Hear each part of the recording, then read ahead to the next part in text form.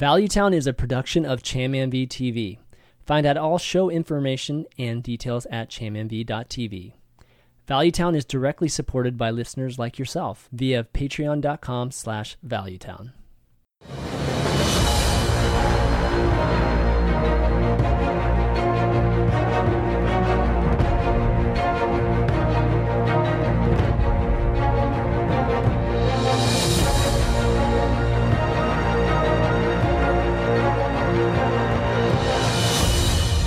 What's up, everybody? Welcome to episode, what is this, 156 of Valuetown? I'm ChamMV, and today we've got like a whole set of, or at least two new folks joining the show. Gara, of course, is with me. What's up, Gara? Yo, what's up? What's up? Yeah, exactly, right? How you been? Doing great. Climbing a lot. Like the closer you get to the last day of the month, the more stressful it gets. We still got a week.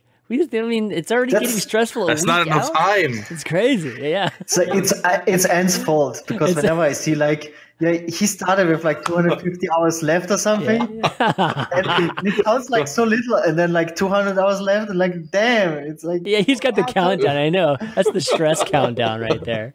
No, but Ant, our good friend Ant's back on the show. What's up, buddy? Not much. How are you doing? Good. I feel like it's been. Did we have you on? We had you on before Worlds, right? Yeah. That's right. It's been quite a while. Yeah, it hasn't been that long. It's only been a good bit, I guess. Or two. Yeah, it's always great to have you on. We're going to talk about Dude Paladin today, so it's going to be a good time. And since we're talking about Dude Paladin, I figured it was a great opportunity to have Zandali here or Dan on the show. Who's those of you might not know him, given he's not a big streamer or anything like that. He's the head mod on the competitive Hearthstone subreddit. Yes, we actually have other aspects of the community, guys. That's not streamers and and pro players. So it'd be great. Dan wrote this pretty cool post or thread, maybe about a week ago now, and convinced a few other pros to play this abusive paladin deck that is just totally all over the meta at this point. So it'd be great to have him on. What's up, Dan? Hey, glad to be on the show and welcome. Thanks for having me on. Yeah, no problem, man. I still remember when we ran into each other on the airplane that one time. And I was like, I think you're sleeping behind me. I was like, who is this? I was like, oh, wow, yeah. No, I still remember that. It's so funny. But yeah, so we were going to be talking about the Dude Paladin. Of course, going to do more of a deck spotlight today, a little bit different, where we're just going to dig into it, look at it from every angle we can, maybe take a look at some stats too. Topic of the week, we've got an evergreen topic that I know Gara wanted to talk a little bit about, and just kind of pros and cons of it, what we think of it, and what we think of our version of it right now. And then we got Mechatorix Workshop coming back. We got a couple cards from a couple of the community members from Valuetown as well as HS Replay, and then we got Q&A. Just one or two questions from just all the folks out there. And if you do have a question, go ahead and tweet that to @ValuetownGG or go ahead and email that to valuetown@chammv.tv, and we will try to read it out. Let's start out with our week in Hearthstone. What we've been doing this week, and I don't know if there's any tournaments going on. Gara, what have you been up to? Later. They announced the Wild qualifier, which is happening very soon, isn't it? Tomorrow as well? Yeah, I think it's tomorrow. Oh wow, I didn't realize that soon. Okay. And that spawned already the first outrage, the public or community outrage, because a lot of people I saw a lot of known players climb to legend in Wild. A lot of people are doing it, Firebird, Zalay, a lot of others, and today they just announced the Copa America qualifier for next month, and it's happening. It's kind of interferes. The dates interfere of the qualifiers. I think one of the days ends same day. Oh god, that really pissed people off. They're both tomorrow, is the thing. Mike. Okay, so just to clarify, the Copa is one of the HCT stops for folks that didn't know that. So for standard. Yeah, for standard. So people are trying to get their points, and these tour stops that what we were referring to in past episodes. And then now we have this wild qualifier, which is, maybe the only wild tournament we'll have this year. Who knows, right? We only had one last year, hoping not, but could be the only one. And it's for a decent amount of money, so a lot of people want to participate in it. So what you're basically saying is not everybody is going to be able to do both? you know what is extremely interesting about that is no, I'll get to that. Yeah. It's like what is interesting is that this month there was no qualifier at all, the entire month. So people had nothing to do. And I think the World Qualifier they announced 2 weeks ago or something, like very far ahead, right? Mm-hmm. And people expected there won't be a standard qualifier this month. So people actually just, started preparing for the Wild Qualifier because there was nothing to do, right? So they're like, okay, let's invest time, let's learn the new Wild decks, because most of the standard players don't play Wild at all. Yeah. So you have to invest a lot of time learning the decks, craft the cards. It's very expensive. Like, who has all the wild cards?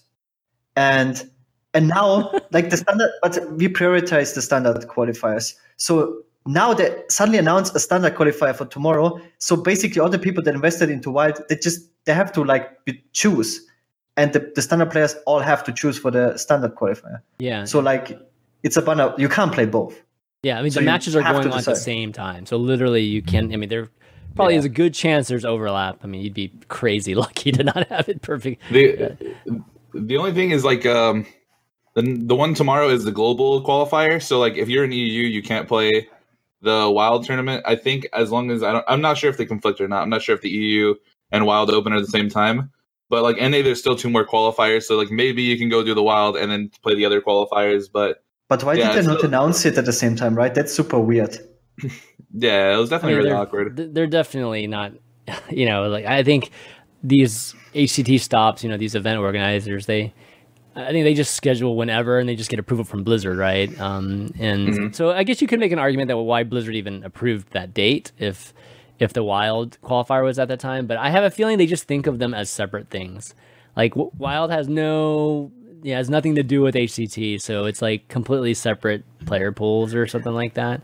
But even that, because you just use that excuse, a lot of the standard qualifiers interfere with offline tournaments and stuff. Yeah, I think BlizzCon happened, or when there was the first Pro Tour qualifier. I think and Yep. A lot of. Are you talking about the World Championships? Yeah, I think a lot of the offline tournaments interfered with the standard qualifiers. So you can't use the excuse of Wild and standard, 2 separate things, because the standard one's already. Yeah, I'm just super bad organized. I'm not saying that's the good reason. I'm just saying that's probably the reason, or probably why it's not coordinated. I think when it comes down to it, they should probably look at every single player should have a chance to play any type of format, right? So, if they want this Wild thing to actually be decent, then I would think they would want some of the standard player pool to be able to play it.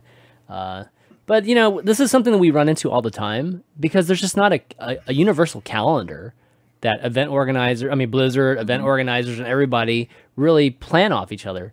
I don't think Copa wanted to necessarily wanted to schedule on top of another tournament either.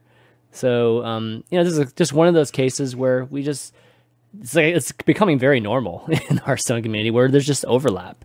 And, you're finding out about tournaments last minute too. Yeah. Qualifiers, whatever they are, right? Yeah. I mean, I think we just have to hope that we build from here, right? We see all these mistakes happening right now. So there's probably there's the big overhaul this year, and maybe it just keeps getting better, right? Just because this is their kind of not trial period, but they're just kind of first time in doing it this way. Yeah, I know they wanted to get out everything at the beginning, but it's really hard to do that. So maybe it just gets better and better about it as time goes on. Yeah, you just need. I mean, you definitely need something foundational to be able to even accomplish that, and I think that. Having a calendar, a very universal calendar that's public, that everybody can see, is the first step to that. Scheduling figuring out the best way to schedule the events as early as possible. I think that's step 2. We don't even have a portal yet. Okay, so we don't have an esport portal. A Hearthstone HCT portal yet. I'm not sure when any of these things are going to be coming. So, it's unfortunate for you players because you guys have to deal with it and then frustrated whenever, you waste time trying to get ready for something. And, it's pretty brutal. So did any of you guys get ready for the Wild tournament or no? Did you guys are going to try for it or? Honestly, it was Until Flame Waker is a viable card in Wild again, I will probably never step foot into the format again. I think another thing that's awkward is I think the finals are the last day of the season. I'm not sure if that's like 100% true, but because I haven't looked at it. But I think what I remember people talking about is it like the finals of this Wild tournament are the last day of this month. Oh, that's brutal. Yeah, I think it's gosh. in 2 phases or something. I'm not sure. Wow, But yeah, I that's was like, there's no really way. bad I have to play timing. ladder. Okay, I already got the well. countdown going. Like I can't not. I'll play until the Countdown. last day. Those of you wondering what we're talking about, Ant has this countdown down to the last day of the season. That's literally his title. It's like your stream title. Yeah. It's pretty funny. People need to know, man. That's true. That's definitely true. Yeah, Dan, and what about you this week? Anything going on the sub this week? I mean, we had a pretty comprehensive Cube Warlock guide go up, and I'd posted Cool. that discussion about Dude Paladin. We saw an interesting aggro Kingsbane rogue list that got posted, but there's not a lot of results on it so far. It's kind of something on my list to test. But Yeah. for my end, I've been playing that Cornerstone deck down here, Dude Paladin. Man, it's Riot. It's a real lot of fun. That's why you're on this episode, right? Yeah, we'll definitely Yeah. be jumping into that in 1 second. And Ant, so are you already preparing a week out for the end of the season here? Are you like positioning yourself Yeah. or? You have to. You have the strategic positions on multiple servers. Try to get them around 100. You know, maybe higher. You just want the prime position to try to get those finishes. Yeah. Are you like Gara? Are you on all 3 servers? I didn't play EU like I should because of the new like rank or the reset. So I should play all of them, but I don't know. I guess I got a little lazy. you'll be fine. You'll be fine next month because you save so much time with climbing NA and whatever Yeah. your second server is. Okay. Like even when you start from fresh, you just have so much time. Like you save up like 10 days Yeah. just from makes sense. climbing Yeah. to legend. Yeah. I was So- doing the math Really on good it. And the new rank changes are supposed to cut down on your climb from like 16 to legend. Now it's going to be like 4 to legend, and you're going to play like about like 35 to 40% as many games as you were before, and that's like a huge difference. So, This guy I mean, knows. How did you do that? This is kind of a little off topic, but how did you do that calculation? Because we talked about it maybe a week or two ago about like when it comes to the number of games, you're totally right. But when it comes to the competitiveness of the games early season, it's actually higher than it was before. So No, it should be because higher. What do you mean? because everyone starts at the same rank. Like if we Yeah, both so? if we play against each other on rank 4 or on rank 15 against like the other legend players, it makes no difference. I don't know. That I think is a point you can contest a little bit, because if you think about it, like legend players are resetting to 16, and like people who are finishing at like rank 6, rank 5 are at like 17, 18. Yeah. They're really not that far away. Nowadays, if you're like a rank 5 finisher, you're resetting to like rank 9 instead of rank 4. So I agree with you in that like the skill disparity is going to be a lot more present than it was. And I agree to some extent with Gara's point, because I did once a 1 week to legend run in, it was like January 2016. And my games were like significantly harder because of the volume of games I was playing, and I was just playing against other grinders and other good players. Like even at ranks, like I think I queued a Maz at rank 12 or something like that, and like all that kind of stuff. And you do run into more experienced players as you're doing that fast grind. But I think that now there's going to be a much bigger separation, as Chan meant, so that's going to really help out some of those lower skill players. I mean, I think the top level legends will still probably cruise. I mean, there's a big difference between top legend and bottom legend, but the baseline you'll run into is bottom legend, like right from the get go. Where, like you said, Dan, if I finish rank 5, I'm only like 1 or 2 ranks below you. So if matchmaking, for whatever reason, if the volume of players is just slow whenever you play, you could potentially be playing like rank 3 players and rank 2 players as a a top legend player. So I'm kind of curious. I'm not sure which way it'll end up falling, but we should just, whoever's listening, or maybe even one of us, we should just see how many, how much more efficient actually it really is. That'll be kind of cool to see. I think it will be great.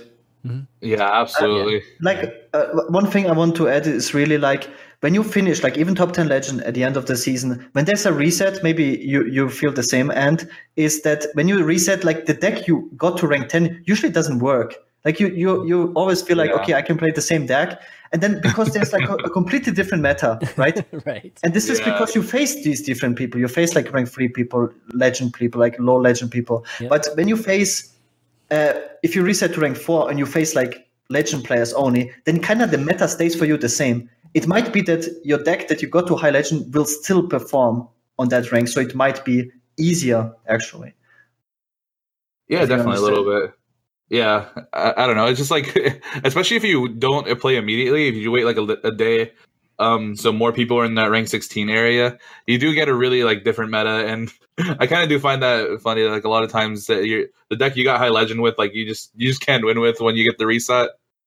Yeah. You just hit so much random things. I mean, isn't the smart thing to do, guys, just to wait a week and then ladder for you guys? Like, That's what Naria does. yeah, I mean, that's what Nario was saying Yeah. like a week or two ago. Yeah. Just because by that time you definitely have folks that are, that were lower rank at the end of the season. You're playing against them, so you should be like a way big favorite against them, right? So yeah. it should be cool, definitely cool. All right, well, why don't we Yeah, just go ahead? Something similar bad about it because like you're just like clearly playing against players that you're better than, and you got like 19-1 with Zoo, but you got to feel bad for those other guys on the other end. Yeah. No, it's definitely fascinating sometimes if you really take a good look at what the meta looks like, meta and laddering, what the meta actually even looks like as you're going from tier to tier on the ladder too. Because you go to HS Replay and you literally click on the different sections, of the just a rank. I think we go up to rank 20 right now. You can see like certain decks do better at certain ranks, and you should be trying to switch up at some point. It's definitely really cool. All right, well, why don't we jump into the deck that we wanted to spotlight today? So we're going to be spotlighting Dude Paladin, which is I'd still say it's in the new phase. It's probably, I don't know, maybe a couple weeks old from really starting to make some type of splash in the meta. At this point, it's it's pretty prevalent. I wouldn't say it's like incredible, like Cube Lock, Control Lock prevalent, or even Murloc Paladin, but it's definitely rise. It's on the rise for sure. We'll take a look at the popularity in a second, but this is I the gotta deck that catch you there, my man. I gotta catch you there. Actually, according to some stats I was looking at over the past couple of days, the play rate is now equal to or eclipsing Murloc Paladin. All right, let's look. Let's just look. Might as well just look. All right, so if we're gonna click on, all right, if we're just, it's just the Silverhand one, right? Yeah. So, I should go to meta. Whoops. All right, popularity. Let's see. Okay, Murloc. We still got a little bit of difference. It's catching up though. 1%. It's like I said, it's catching up. It's just not. I mean, Mage and Murloc Paladin and Spiteful Priest, these have had months, all right, of establishing this kind of percentage. So the fact that it's already at 5.95 is pretty crazy. Click on last like 3 days and see what it looks like there. Oh yeah, I'm sure it's higher. There we go. Oh, There we that's go. what I'm talking about. Got him. All right, last day. All right, last day. All Told right, there we you. go. All right. I'll give it to you. All right. It's doing definitely very well. God, look at the Secret Mage. It's still at 11%. That's like nuts. That's all what right. my deck eats up, man. Yeah, it's true. All right, let's go back to the deck itself, and yeah, we're just going to be basing on the discussion. There's a lot of derivatives. We'll talk about some of the derivatives, but this is the one that I think we're going to be basing our talks off of. And yeah, so let's start off by how much have you played of this deck, Dan? I know you played a ton of it because you've written articles and gotten Muzzy to play and everything. But Ant, how much have you played of this deck? I mean, I played it on Asia from like 1,000 to like around 100. Mhm. So I mean, a good amount. I don't know. Okay, cool. Yeah. Gar, how about you? You played this a bunch? No, but I played against it a lot. You played against it, so you're going to be giving us the viewpoint from the opponent's side of things. Yeah. So we had it for Deck of the Week this past week. So I played about 50 games this last week with it, maybe more. So got a really good feel for the deck, and I mean, my first impression is it's really good. It's especially outside of Legend. I think this deck is maybe one of the best decks to climb to Legend with. Second half of the season, or just not in the very beginning when there could be a lot of Legends players up there. But yeah, I mean that's my experience. I went from 6 to 2 in a night. Like, Oh wow. yeah, it was insane. I went on like a crazy run. So yeah, I think my winning percentage was like 71% or something like with it. It was insane. But yeah, what are your thoughts on it? Gara, how about you start off? What do you So think? About for like when I usually play like control decks, and when I play against that deck compared to like let's say Murloc Paladin, I really felt like, especially today, that it struggles at closing out games. Like I had games where like I was down to like even 1 HP. Like he has a full board, and I somehow get one Void Lord out, right? Because he doesn't play the Spellbreakers, he doesn't play like a Leroy. Like if you can stabilize in some shape or form, like it just doesn't find a way to like get the extra push. Like it felt easier to beat that deck for some reason. I don't know. It just well, are you playing Warlock? Warlock, Priest. I mean, that's why man. Warlock is No. literally the worst matchup. Yeah, but no, but yes, of course. Yeah. But compared to Murloc Paladin, maybe it doesn't have the slots. I think like if you play double Spellbreaker, Aggro Paladin or something, it felt so much harder to beat that. Or like just the additional Leroy, whatever. That's what I feel like. It doesn't have like this closer. Yes, it has the equality, but equality just doesn't do the same. And oftentimes they just don't have like the combo with it. Like if you're behind on board, you can't. What you're gonna do with equality? They first have to get the dudes out, and then equality. It just feels very. All right, I'm Yeah, gonna and get I mean- Ann's thoughts on this, and then Dan, I'm gonna just let you go because I know you're just we're just got waiting. you. Like, I'm just but, ready to but go, man. Ant, yeah, what are your thoughts as playing it and playing against it? I don't know. I think it's a lot better than like Murloc Paladin against not Warlock. I don't know. I mean, That makes sense. That makes sense. Yeah, it's really bad against Warlock. I mean, it's easy to tell. You guys are like 1 health. Like, it's not the the best against Defile or like Hellfire or anything like that. But like, when I'm playing like Dragon Priest or like against Dragon Priest, like it feels like it just doesn't fold to like one Dustbreaker. Kind of like sometimes Murloc Paladin feels like that, where like they play a Dustbreaker, maybe even 2 you can get through just because you have so much resiliency with like Stand Against Darkness and Cold Arms. You could just like keep making boards, and they're not always gonna have 4 Dustbreakers, right? Like, yeah. it's a lot easier to it's a lot easier to played- like stick a board. I played against my share of 4 Dustbreakers. that's always a trip. Okay, Yeah, Dan. so I think okay, go in ahead. those go ahead. matchups is pretty good. Yeah, I agree. All right. All right, Dan, Yeah, what do you think? so I kind of wanted to snowball or stuff of what Gara was originally saying, in that, it feels like the deck doesn't actually get there or have staying power if you can keep the board clear, and that's actually the deck's well-defined weakness. So the deck is really strong against board-based strategies because you just have your cards are really sticky, like the Squire, the Jungle, and the Protector really help you contest your early game, and you have weapons to chop through the X3 minions in the meta. And then you have like this powerful mid game where you can continue reloading and flooding the board. And eventually you get to a point where you overload the board and your opponent's off the board and you stabilize and they die. And it's very good against the like decks like that, like Secret Mage and to an extent Murloc Paladin, where you're trying. These decks win by getting damage on the board. And Yeah, let's look at the matchups here. I mean, you can kind of get a sense for it.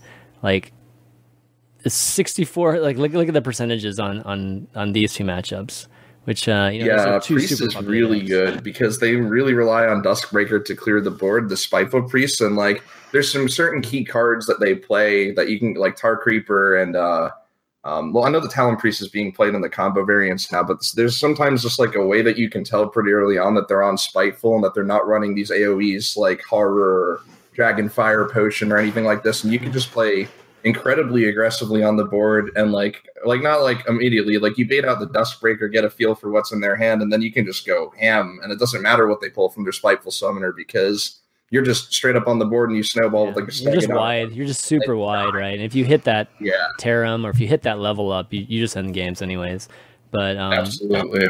But as Gara was saying, it struggles against Warlock, and actually, it's not really being represented in the meta enough. But the Control Priest variants, not the Combo Priest, but yeah, the these Cabal Shadow Priest, the one that runs like the potion and horrors and Cabal Shadow Priest and stuff like that. Yeah. No, that's like, to me, that's like worse than Warlock almost. But I mean, I wanted to really talk about specifically the Warlock matchup and why the Warlock, specifically Control Warlock over Q Block, is so favored for against my deck. And I mean, it really all boils down to Defile and Twisting Nether, right? So, like, you have cards in the deck like Steward of Darkshire, which help you build boards that are really good against cards like Dragonfire Potion or Duskbreaker or Hellfire. And typically in those cases, it's great. But, like, when your opponent's got a minion and they just bump one of your shields and play Defile and it wipes your whole board despite you setting things up, it's like, what can you do? I like not just Warlock. I think I also played a lot of Recruit Warrior against it. I think that leaving minions up is way less scary against the Dude Paladin. For example, if you leave any Murloc up against Murloc Paladin, like the Gentle Megasaur on curve is so threatening, and they push like more damage per turn if you leave anything up. Like there could be a Call to Arms or Gentle Megasaur. It's harder also to play around stuff. It can be like, like the buff Murloc and suddenly everything has more HP. Like you feel like pressure to clear everything, like use your board clear way more inefficient. Against Murloc Paladin, you kind of always know what to expect. It's always like the same cards and it's not that much pressure. Not just with Warlock. If I remember right, the Recruit Warrior plays Garrosh, and much like the Dreadlord, the Scorchlord Garrosh, the Death Knight, which makes your hero power Whirlwind, and I'm just gonna say that's not good. Definitely Warrior is another class that's really good against this. This dude did. Yeah, Warrior is criminally underplayed at the moment, and I'm surprised people haven't brought it out in response to this deck that just plays a bunch of 1/1s and relies on them sticking and snowballing them. Like, I mean, it's like the direct, immediate counter, and I'm really shocked not to see more of it. Actually, Gar, you played a bunch of it, right? Yeah, it's one of my best win rate decks actually. What kind of win rate do you have right now? It was 71%, and then sometimes you have these phases. It's just bad versus like some super greedy Warlocks, and sometimes you have these phases. You face a lot of Warlocks, and then a day later nobody plays Warlock. Right. I don't know who pushes these Warlocks out of the meta. Actually, I've noticed different times of the day. Like there's certain times of the day where there's just a crap load of Warlock, and then there's times where there's no Warlocks. It's pretty weird, actually. Yeah, it's really weird. Late at night, I play a bunch of Warlocks. During the day, I don't. It's because like the people are like done with going to work. You have all the kids on ladder, and then during the day playing their aggro decks, and then people get home from work. Time to play some Warlock. That's right. So yeah, I mean, in terms of like the counters to it, you can see like people that can't, might be listening right now. The Control Warlock is a huge favorite against this Paladin deck. It's probably got like a 69% win percentage against the Paladin deck. And then I would say Cube is also a favorite, 56%. And those things like Defile is terrible, Twisting's terrible. Voidlord by itself is bad. I mean, we've got Equality, but it's got 18 health. And we're talking about Dude Paladin. We're talking like 1/1s across the board a lot of times. And maybe you get the 5/5 on there and it can help, but it's pretty much over. They get a Voidlord down, you're just done. So you have to find really, really creative ways to get through Voidlord. And actually, on my Legend climb, I ended up making some changes to end up including a second Equality, a Spellbreaker, I didn't do a Spellbreaker, but I did a second Equality for sure. I mean, I'm gonna be honest with you. I think the Spellbreaker won me like one game against the Warlock out of like the 6 or 7 that I queued, and like I had drawn Spellbreaker in several of them, but it was just like you can't silence AOE, so you're just gonna die anyway. I think it's just one of those things where you just give up that matchup. Like I almost concede every time I run into it. Like I almost don't even play the games, like because it's a waste of time. To play those out. And I think a lot of people keep asking me, it's like, how do you make Warlock matchup better? How do you make Warlock like beatable? And it's like, you don't. If this deck could beat every deck in the meta, it would be broken. It would be the next thing people are complaining about. So like you have at some point you have to accept that your deck's not going to be able to beat every strategy in the game. And like for me, it's like if Control Warlock is like 25% of the meta and I can't beat it at all, then it's going to make my climb really hard. But it's like you said, if you hit those pockets during the day where you're just playing all aggro decks, well, man, you're going to have like an 80% win rate or something ridiculous. Hey, so how does, I know we were talking about this, but last week, Gar, you were telling us how much you just hated, right, Ren, and just the kind of the Control Warlock thing, right? So are you playing Warrior to counter that some or no? To counter the Rin? Yeah, or to just counter Warlock. How does it do against Warlock?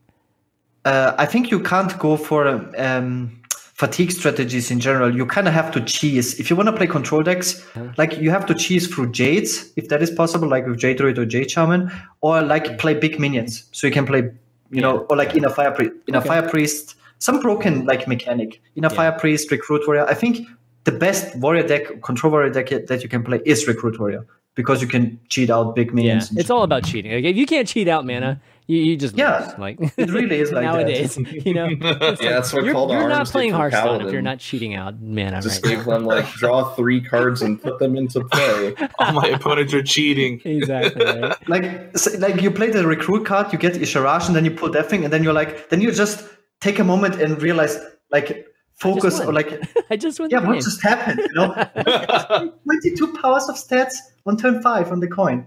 That's pretty powerful, apparently in every class.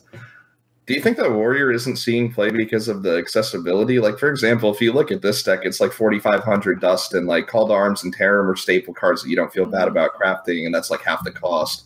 But if you look at like a deck like Recruit Warrior, that thing's like eclipsing like 12,000 Dust probably. It has a Or even factor. more. It definitely has a factor. Right? But, Like people, like they watch my stream when I play that, they look at the cards they need, they give up immediately. yeah. And that's like all those like Deathwing Dragon Lord, like normal Deathwing, like these cards where you don't play in any other deck. Yeah. I mean, Yeah, like the weapon too is like something I never play outside Oh. of yeah. the deck. Yeah, that's true. I mean, that's a huge factor too. 4,700 dust is super cheap too. Yeah. That's like ridiculous. I mean, how much is the mage? The mage isn't. How much is? I wonder how much the mage is. The secret mage. Let me see. People eat up those decks. Yeah. I'm just wondering how much dust it is. So I think, Luna's the only legendary, right? And the Luneth, and then there's I guess one Pyroblast, but there aren't many epics in that deck either. I don't think. I think it's also relatively cheap, like 40. Yeah, it's 44.20. Yeah, so that's why Yeah. these decks are so crazy popular right now. It's because they're so cheap too. But anyways, getting back to the Paladin, why don't we talk about just really the key cards? You know, and then we can get into like maybe some cards that are flexible, because there are derivatives of this, right? It just really depends on what you're trying to beat, and you know, maybe trying to help those matchups. So yeah, why don't we start with, let's go with the most important cards that we think are in the deck. You know, like these are the ones that consistently make plays, super important. I'll start with you, Ant. Like, what do you, in your experience, like which ones do you think are the key ones? Call to Arms. I think that's the easy one here. Yeah. Yeah. Yeah, it's cheating mana. You get to draw 3 as well. I don't know. I mean, it's pretty insane. But I think a card I've started to hate, like playing against, is Righteous Protector. The card is just insane. Just the 1 mana Noyatron kind of effect, and trying to get through it. Like it feels like any board strategy, like early on, it just makes it so annoying if you're playing like 1 minion. And like trying to get through that, like it just feels like it never happens. Mm-hmm. I don't know. That feels like one of the better things. There's also like the early, if you have the coin, like Steward plus like Lost in the Jungle also like is a pretty like good play early on. But I think also it doesn't seem to have like as high as win rate here, but like Rallying Blade is one that's like huge for me as well when I keep it. Like I feel like there's like so many things in the early game like. You just get rid of, and you make your own board. Like you go Rallying Blade, Call Arms, and like just deal with their 2 minions that they play, and like you just feel so far ahead. Mm-hmm. Yeah, I agree. The Rallying Blade is like, that's this particular card that I just know in my head it's good. Like I know why it's good, and I know it's good, but for some reason I always want to try to drop it whenever I'm trying to put something else in it. I don't know why. But for some reason. But it's really good card. Why, man? I'll tell you exactly why. It's the same reason people come up to me and ask me why I don't drop Divine Favor, right? So like, if you think about the matchups where Divine Favor is good, it's like your priests, your warlocks, the decks that are holding a bunch of cards, and you get a bunch of cards back. And in your aggro matchups, it's like a fairly dead draw. But typically, with the way that this deck is built, with things like Stand and Call, you can typically, get enough value and mileage out of your cards that the drawback from having a dead card in those aggro matchups isn't so bad. And the same thing applies in inverse to Rallying Blade. Like the reason I actually ended up cutting them all, and I'm only on 2 Blade at the moment. And the idea is that, like, it's like you said, Secret Mage right now is the biggest deck in the meta, and they don't play any X2 minions. They're playing a bunch of, except for like Sork, but like for the most part, all their minions are X3s or the 5/5. And, Rallying Blade just cleanly deals with that 2-for-1 most of the time. And it's the same deal with Murlocs. Most of them only have 3 health as well until they're buffed. Yeah. So it's another like one of those things where you really need it to beat those decks, but it's not going to perform as well versus say like Warlock or Priest. Well, like I said, I know I know the reason in my head. It's just whenever I'm trying to like fiddle around with things, it's for some reason it's like one of the ones I always try to drop. Gara, like when you're facing this, what do you think is the most annoying card to face against, or at least the Cleaver? I would say the Cleaver. It's the scariest card. Yeah. For multiple reasons, right? The Tarim, obviously super scary card. Like whenever it comes down, it's usually game winning. Yeah. It's crazy. Like almost always. And yeah, the Cleaver, like because everything that can happen, right? And like if you don't remove him, it's so much damage. It's like 12 damage to the face or whatever. They take out everything, and the dudes. It's not just the two dudes that usually they play like 2 or 3 other dudes at the same time. So it's always a full board. So for 3 turns, it will be like a full board every time. Mm-hmm. It's probably the scariest card to face. It's definitely a good card. It's one of those cards. If you see it, obviously it's not kept, right? Like mulligan wise, no way it's going to keep a 7 drop. But look at the win percentage. The win percentage is actually it's pretty even, maybe on the lower side actually on the. Just on the grand scheme of things, there's so many things over 50% in this deck. Like the card wise, it's like incredible how it performs. Call the arms super high, of course. Yeah, for me, I think the stand and Crystal Lion combo is like really, really like when I'm playing this deck, I freaking love that combo because it's like, I mean, not only do you get you fill the board, but you also have the Crystal Lion that has a Divine Shield on it too. So I feel like that setup for Tarim or even just if you're playing Maul, it can be great for a Maul that hits like a +1 attack kind of thing. And it can finish games. I find myself doing that combo a lot. It's definitely fun. You can do the stand with the Stewart too. I mean, obviously there's all these different awesome combos, like the Stegodon too. How do you guys like the Stegodon? Do you find yourself casting it on more than like one Silverhammer recruit a lot, or do you guys save it, or how do you guys feel about that one?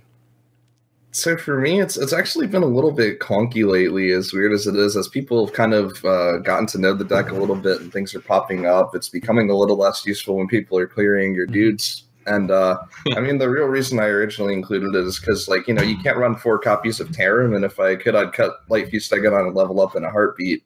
But, right. I needed another way. It's what I call those effects the bloodlust effects of Paladin, and the idea is like you get these dudes onto the board, you finally get a board state that's unanswered, and then you just put this down, and you get like Wind Fury or +4 Divine Shield or something like this, and the game just completely snowballs in your favor, and you win. Because it's like Gara said before, you need to have a way to actually end the game once you have that board state. And like punching people in the face for like 3-4 damage turn with 1/1s is not really like a fast, effective way to end the game. Mm-hmm. So like, although Stegodon sometimes doesn't get there on the value side, like they're maybe only hitting 1 or 2 minions, it's kind of like a necessary evil because you need a win condition. Yeah. Stegodon's nice when you get the death rattle too, though. The just continuing to guarantee you're gonna have some minions on the board with the 1/1s and stuff. Level up's a good card to discuss too, because I know some people put Fungal in there, Fungalmancer instead, just to try it out. Just because Fungalmancer doesn't rely on just Silverhand recruits, you can at least buff 2 of anything. I've tried it out too. I'm kind of torn actually. I mean, the level up definitely gives me that burst ability and. Some games I feel like I'm already winning already. Where Geomancer being able to buff up a Steward or buff up like a Knife Juggler or something like that seemed to be very useful to me. So I'm kind of curious what you guys think. And any opinion on that? I've definitely liked level up. Just playing it a bit, but I don't know. Fungalmancer actually is like a pretty good idea. It does get clunky sometimes, and you can't really play it, or like it's only 1 or 2 minions, and you're like, should I save it? But yeah, Fungalmancer is a really good idea. I do like the ability to maybe finish people with level up sometimes as well, or even like the taunt effect being relevant sometimes. But I think Fungalmancer is definitely something worth trying. So maybe it is worth just cutting level up for it. Yeah, or at least interchangeable. I think they're interchangeable. Yeah. Mm-hmm. What do you think? So I actually was on it. It was actually before I was playing Steward, and for some reason I didn't think Steward was good. I don't know why. But after watching Muzzy play it a bunch, I ended up cutting Fungals for the Stewards. And that was what that slot originally was. And there's like pros and cons to Fungal. And the way I ended up doing it was like this, right? So Fungal has like a much easier to hit requirement, especially after you cast Called Arms and you pull minions like Squire and Protector, which are tough to remove. So you're like more guaranteed to have targets on if you're playing like that kind of a curve game. But the as Ant was saying, you can really use level up in some situations to just put like 12 or 15 burst damage into your opponent's face and like that kind of power. Sorry, not 12 to 15. Like you get an extra 8 to 10 out of it or something like that. Sometimes 6 to 10. And so the ceiling on level up is higher, but the condition is harder to meet because it only hits dudes. And so I think there's pros and cons to both, and I'm not really sure which one is totally better at the moment. But like Ant was saying, the Bloodlust effect really helps in some of these games. So I like level up. Yeah, it's nice because it's compared to Bloodlust a lot, but level up is better because it buffs up your health too. So even if you don't kill that turn, you don't feel like, oh, that was my opportunity, or I have to start over. Hopefully I can draw some kind of burst. You still have a board full of 3/3s, 3/3 Silver Ant recruits, which is the taunt is definitely Taunt's winning also games. relative. and taunt too. Yeah, exactly. Like So- against the board-based decks, like it's helped me stabilize Thirst Morlock Paladin several times. Especially if like they like you play them with Steward and they just still have their divine shields and you buff them up, like it's so hard to get through. Yeah, totally. All right, Dry Gulch Jailer, Gara. What do you think of this card? This card helped me to mill aggro Murloc Dude Paladin. Okay. You can play Cola Oracle against Dude Paladin and get value. That's true. That's definitely true. Look at the win rates on this card, though. It's got a mulligan win rate of 58.4. So that means if you end up it ends up in your opening hand. So that's pretty darn high. I mean, there's only these 4, which are the obvious ones that are higher. But it's a pretty good one. Kept to 67% drawn. All right, it's so. So this seems to be a pretty solid one. I haven't decided, like, of course, the times when I end up getting the 3 silver recruits going into late game, it's awesome. It's great to combo, but I just don't know, when's the right time, because, not being able to fill the board, literally just putting a 1/1 on the board is generally a bad thing early on in the game, especially playing this deck. So, yeah. Any thoughts on just how to play this card? I kind of like that getting the 3 recruits, like, it can kind of help you fill like holes in your curve sometimes if you have awkward turns. Like you can play a 2 and a 1 or a 2 and a 1/1 or things like that, or like a 3 and a 1/1 on 4. Like it just helps fill in curves sometimes. I feel like if you play it on 2, and that's probably why I've, besides like the combos in the early game or in the late game, it's probably like one of the more useful things I've seen with the card. Dan? Yeah, it's definitely one of those cards that's kind of interesting because of the way that it works, and because we're running Divine Favor in our deck, we have to be kind of cautious about this, because I've tested it with 2, and if you pull 2 of those off of Called Arms, man, that's a pretty weak Called Arms, man. It's like pulling some Wisps. It's not really great for putting you on the board, and then all of a sudden that advantage that you're getting from Called Arms being, this great, amazing get-ahead card is kind of mitigated by the fact that you just summon some 1/1s. But I agree that, it's definitely great for the games where you need to fill out your curve, or in combination with Steward of Darkshire, the tokens become very powerful. But it also has some anti-synergy with cards like Divine Favor, and it is just a meager 1/1. So, yeah. Okay, yeah, if you look at the percentages, like there's only one card that's actually below 50% in terms of played win rate, and it's Equality. And it's probably because of Warlock. Like that's definitely the class that you play Equality against pretty consistently. Yeah, I mean, you're typically playing Equality when you're behind, so like it makes sense that the played win rate is probably a little bit lower because maybe you're not quite turning the corner and coming back in all of those games. But it's definitely a really powerful card versus Priest. It's definitely one of the main reasons that Spiteful Priest is so favored, in my opinion, is Tarim and Equality allowing you to reset their board. Just gives you so much like oomph in that matchup. Yeah, nothing like trading a 1/1 for a 12/1. It's amazing. It feels good. It feels pretty good. It feels awesome. Yeah. Especially my 1/1 has Divine Shield too. So it's really, really if you're like later in the game where you can go like Equality, Juggler in the stand, it feels so good. Yeah, agreed. Yeah, so anyways, guys, let's see. Anything else we want to talk about this? I'd say. Actually, Rhythm Bastard had a question, and we kind of talked a little bit about it. I mentioned Bunglemancer, but as far as what cards would you see as the least necessary in most of the lists you've seen that could be swapped out?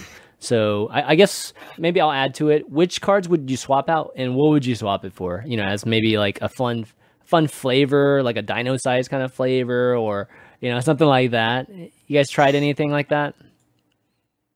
So I don't know if y'all saw the original list is running Dino Size, and there's a guy in Japan who made this like meme Twitch clip. He's got like the Japanese like fighting video and everything as he's Dino Sizing his 1/1 to kill the Zoolock. It's super funny, man. It's like Godzilla.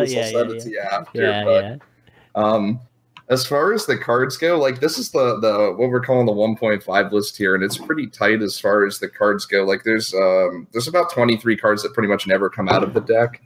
But the cards that like I've looked at changing and have recently changed are the one identified mall is definitely a flexible slot and can be replaced with pretty much just about anything you want. It all depends on really what you're seeing. The level ups could be Fungalmancers if you wanted. I've actually cut Crystalline. It was funny that you were mentioning it. I actually cut it for my deck because I was looking for a way to create more deck slots and just like I haven't really missed it, as weird as it sounds. Really? I didn't like Crystalline as well. Like it just didn't feel very good sometimes. It just felt awkward. Okay. I tried Sea Giant over it for a little bit, actually. Yeah, I like Sea Giant a lot better because it counts against all of your minions and all of your opponent's minions, and it represents a much faster clock. Like it's way faster. But I ended up cutting it because I wanted to keep experimenting with other stuff, and the whole Warlock debacle, I really needed to beat Warlock a little bit more. All right, here's a money question. Has anybody tried Bolvar yet with this deck? Okay, or Blood Knight? How about Blood Knight? Anybody? You know, like everybody that keeps coming up, like about Blood Knight, and it's like people keep mentioning to tech Blood Knight against it. Against it for sure. Yeah. Oh, you got to play that Dude Crab, man. Dude. Yeah, that is not happening. Yes, but no, I actually heard someone was in top 30 like a couple of days ago playing a Blood Knight in the list, and supposedly it was good versus Warlock because you just pooped out this 9/9 threat on like turn 3, and it's like a Van Cleef. Defile don't do anything versus that, my man. Yeah, it's an interesting discussion because I think that unlike Van Cleef, which has a very minimal penalty, which is losing cards, just throwing away cards for this investment. Blood Knight has a different type of investment, which is, you're giving up Divine Shield. Like Divine Shield in this deck is super important, just to be anti-removal and things like that. So, yeah, in y'all's eyes, you think that 3/3 buff, to a Blood Knight is actually worth the Divine Shields, the stickiness of your minions in a deck like this? Gara, I'll throw it your way. If you like in the deck or against it? No, in the deck. Yeah, against it is if you look at Warlock Mirrors, how they go sometimes is like you go tap Giant, and the opponent has no way to kill it. Like very few people even play Siphon Soul, and you can just win with that one big threat. It's the same goes with One Cleave, Like you go for a big One Cleave, the opponent has no answer, you just win the game. Pretty much against literally everything. And I can see this go the same way, It's like you go for Defy Clear or whatever, and again, it's like you can play around Defy that way as well, because then you have like no 2 HP minion, and like how do you kill the big guy? Warlock is actually not very good at killing big guys. This is why people go back to Mountain Giants, for the mirror mainly.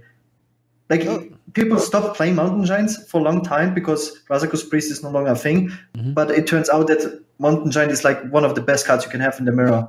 Yeah, and just playing a big dude very fast. But it's not just that. It's also like I can see like the random J Druid with like spreading plague being a bad matchup. Then like having a big minion early, like what does Druid do about it? Nothing. Yeah, so I think it changes the matchups. It definitely helps with the matchups. Like the Warlock matchup that is a bad one. Do you guys think it hurts with the matchups it's already good against though? Like would it be worse against Secret Mage? If you did put that in there?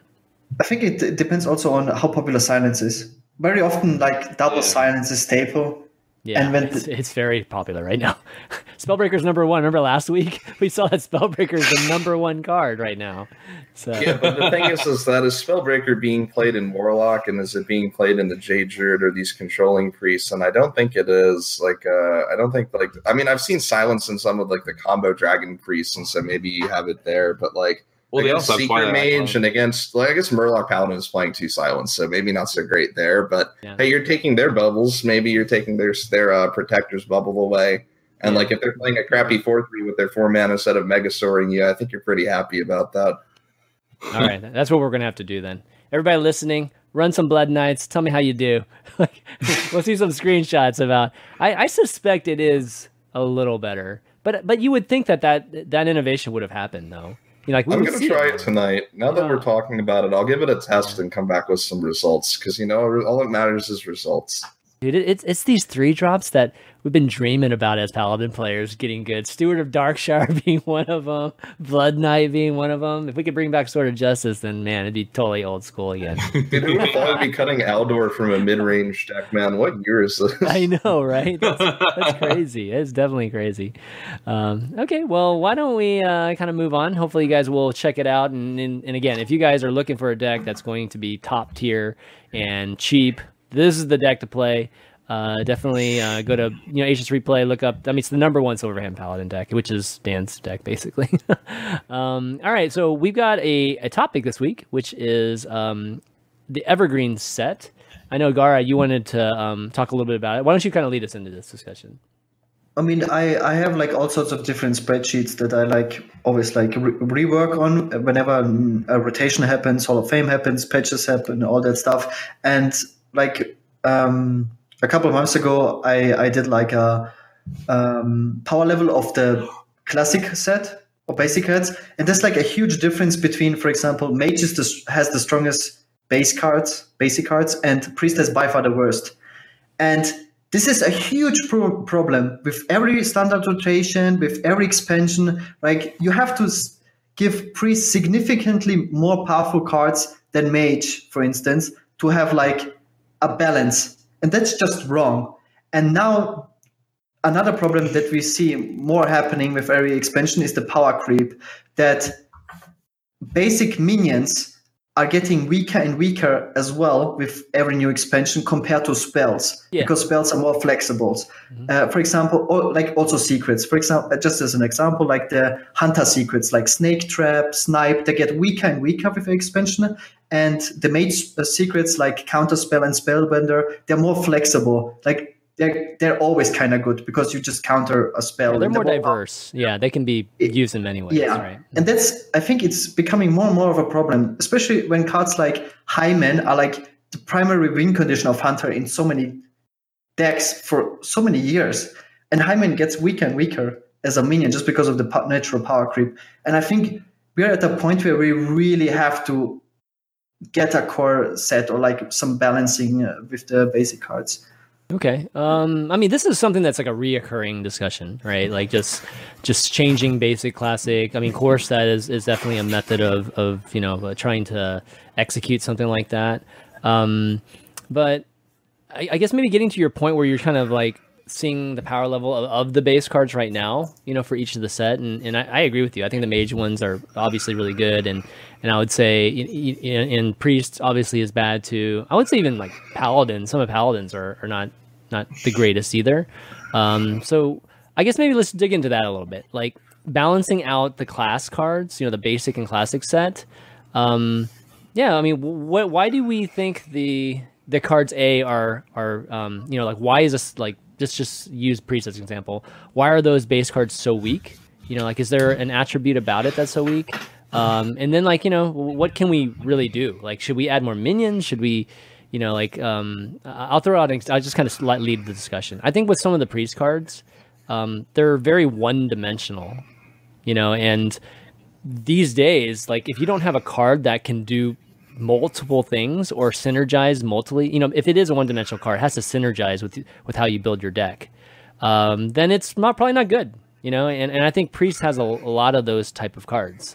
and that could be a symptom of it. There's a lot of spells too in Priest. There's just not a lot of minions, right, that you can just throw down and build off of.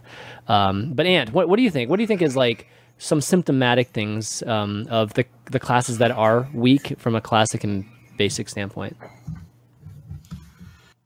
I don't know. Like it feels like it kind of went in first as like more of a flavor thing. Like they want to get the feel of Priest more than they want to like actually like, balance the cards. Yeah. And like now we kind of can like get to this time where like we see that the mage cards are like by far like better than the Priest cards and that kind of thing. I don't know. I think in general, like probably like the base set like should be less powerful, but like in general, right? Because like I feel like there was a long time where like expansion would come out and like we'd have like 20 like basic or classic cards and just, like a couple cards from the expansion. Right. And like I'm like a little bit happier that it's getting a little bit further from that, where like an expansion actually impacts the meta and like how you build your decks and stuff, and it's not just like 20 classic cards and like basic cards and stuff. That's true. I totally forgot about that. Yeah, I did forget that we used to have Rag and Sylvanas and literally these neutral cards in every single deck. So we really didn't have any new cards. Yeah, how time flies. Yeah, we're totally opposite now.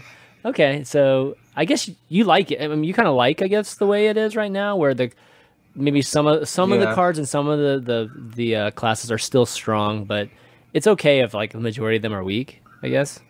Yeah, I think so. I think, like, I mean, it'd make the game more interesting if we had like a core set or something like that, or just like different classic cards or basic cards coming in. Yeah. But yeah, I mean, I understand why like maybe they don't do it. Mm-hmm. Okay. Yeah, Dan, what about you? You think we're in a good spot right now with just the basic classic set? No. I think I mean, I can point to two cards. I mean, without going on and on about Mage, because I can say a lot about Mage, but Fiery War Axe and Innervate. If that doesn't tell you that there's a problem with the basic set, then I don't know what does. Those cards were universally played in every single Druid and Warrior deck since the beginning of time, and the problem is because there's nothing better than them in their pre-nerf state, and there's nothing better than what they did. And the problem is that those cards exist in the Evergreen set, and I always point to Mage's example. As long as the three cards, Mana Wyrm, Frostbolt, and Fireball, those three cards, as long as those cards exist in Standard, there will be some kind of Tempo Mage shell. Somebody's going to be playing it. It might be me, it might be APX, I don't know. Somebody's going to be playing it. Yeah, it's one of these things where I think that accessibility, like starters, like players that are just starting the game, they want them to have a pretty good experience too. And I think that has a lot to do with the basic set. And I feel like the issue that we might have just overall might have to do a little bit with how the ladder is structured. It's just not, I still say it's not, the width of it is still not big enough, where you can literally have these guys playing with like really crappy basic cards, playing against each other. And it's like a great type of, matchmaking, and they're having a good experience. Right now, it's still pretty shallow, even though we did add some more stars and stuff, that, you're having to give, you're still having to put a lot of power into the basic set so that they can have that good experience. Fireball and Frostbolt, I don't know, those things should just be like legacy. Like it's pretty hard to imagine Mage without Fireball and Frostbolt, just even thematically, right? Because they're supposed to be a spell class and a direct damage blasting type of class too. But I think that has a lot to do with it too. I think that there's just not this place where we can literally have newbies just playing against each other with weak cards. So there's a little bit of conflict there. If we could like fix that, then I think just having the basic set be just generally weaker, which I think would bring down the power level of the game altogether. Just having that kind of core set or whatever you want to call it, just be a bit weaker. And that's not bad. That's actually not a bad thing for Hearthstone. I think that would be fine too. I don't think we can balance it. I think that, and you had a good point about the thematic aspect of it. I think they just, I think that plays a big role into some of these basic cards. Like heal, like Priest will always be buffing and healing, right? And that has to be part of the core type of card set. But yeah, so Gara, what do you think we should do? I mean, we should have a core set that. I think it's just very outdated. it was impossible to look so many far years ahead at that time when they designed the game. I think also they didn't think about it too much. You know, we want this evergreen set that will be like good in 4 years from now, because they were like worried about getting the game out and whatever. I think it's just outdated. It's, for example, cards like Lightning Storm really annoy me the most. Like Lightning Storm is really bad, but whenever you build a shaman deck, like even a mid-range shaman deck, like an aggro shaman, you want to play like a 3-mana board clear card, and Lightning Storm is just too weak. Like Overlord feels just too weak right now because everyone does like broken things on curve. Like if you would remove Overlord from Shaman right now with the existing cards, it would probably Shaman be just wouldn't like, even it'd be you'd just be equally like average. Yeah, exactly. That's crazy. If I face a Shaman, Got a 2-mana deal 8 to a minion with no overload. Ooh, that sounds good to me. Sign me up. If I Smash a face a Void Shaman, Lord. and they played like a J-Close on turn 5, right? And then on turn 6, I'm like, okay, they could go Doppelganger Stay Evolve, and then they're like overloaded for 1, and I'm like, man, Shaman sucks. You know? No, You feel bad for them. No, it's true though. Like when you have a major theme like Overload that originally started out as a way for you to kind of pay later, right? Like have a delayed type of payment mechanism to it. It just doesn't make any sense anymore. So yes, things are definitely outdated, and I think it's a matter of, will they ever just replace stuff? Like we've never had an actual replacement of a card in Basic or Classic. We've only and never buffed. We've never changed. Yeah, we haven't even buffed. That's a good point too. Yeah, that's true. It's never had a buff. That's crazy I don't to know. say. We're actually going to 3. Let us play Calisthus. I don't know. That might be a buff. Oh my god, indirect buff. Yeah, maybe. Yeah. So, anyways, I think it's definitely still a conversation worth having. They probably have it from time to time also, but they're clearly against it though. We would have done this a long time ago. There's just no way that they wouldn't have already, considered trying it. There might be like the I can't say the word, familiarity like aspect too, where like if somebody wants to like leave the game and then come back and they still like know some of the cards that are in the game, and like they still have this core set or classic deck to come back to. But I feel like if there was like just like core sets or like just something where like you can have reprints, so like they would come back and they're like, oh, okay, this card's still in the game, but there's also a bunch of new cards that can kind of maybe like help that, maybe do that. Like there's still cards they recognize in the game while also adding new cards. Yeah, I mean, it could be one of these things where the core set, I mean, it's kind of out there, really out there, and but what if the core set was just free? And then we were, basically would monetize all new expansions and new, releases and things like that. I mean, the game's been out for how many years now? I mean, like StarCraft is free now. You know what I mean? Like we definitely get to the point where, there's just so much new content that's been, been building upon itself over the years that why not, right? Why not just give that core set out for free and get some more people to play the game? Yeah. Okay, well, if you guys don't have too much more to say about it, why don't we move on? I want to take some time to give some shout outs to the folks that support the show. Of course, it's going to be the patrons that always, are always writing into us or, just supporting each and every week for each of the episodes that we do.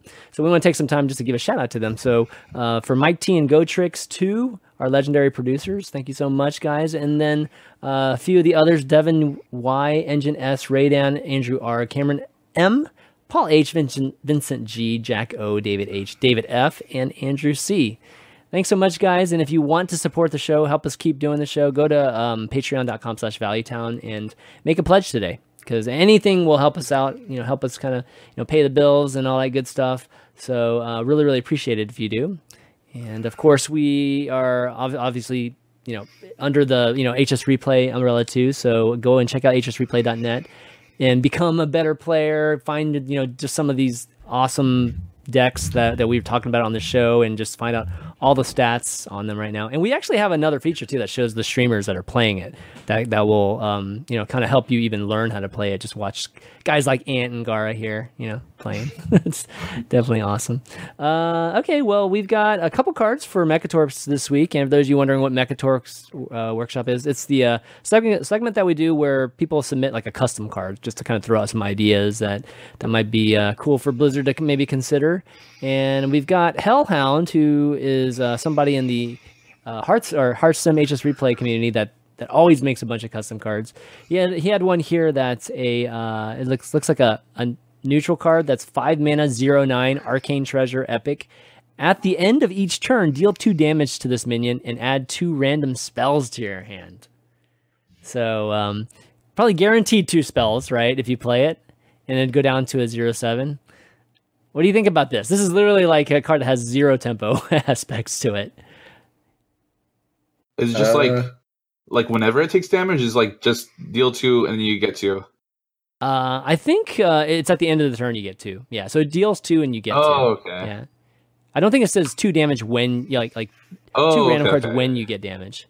Yeah, so it has to live basically. So you're only guaranteed 2, right? When you play it. Yeah, but it's kind of nice because it incentivizes your opponent to attack into it to deny you value, and it can gain you life in that regard. And maybe the 2 spells you get are good, but I don't know. I mean, from a competitive standpoint, I've never had great experience with add random spells to my hand. You haven't played Kabbalah? I mean, come on. What do you mean? It doesn't say mage spells though. It's just spells.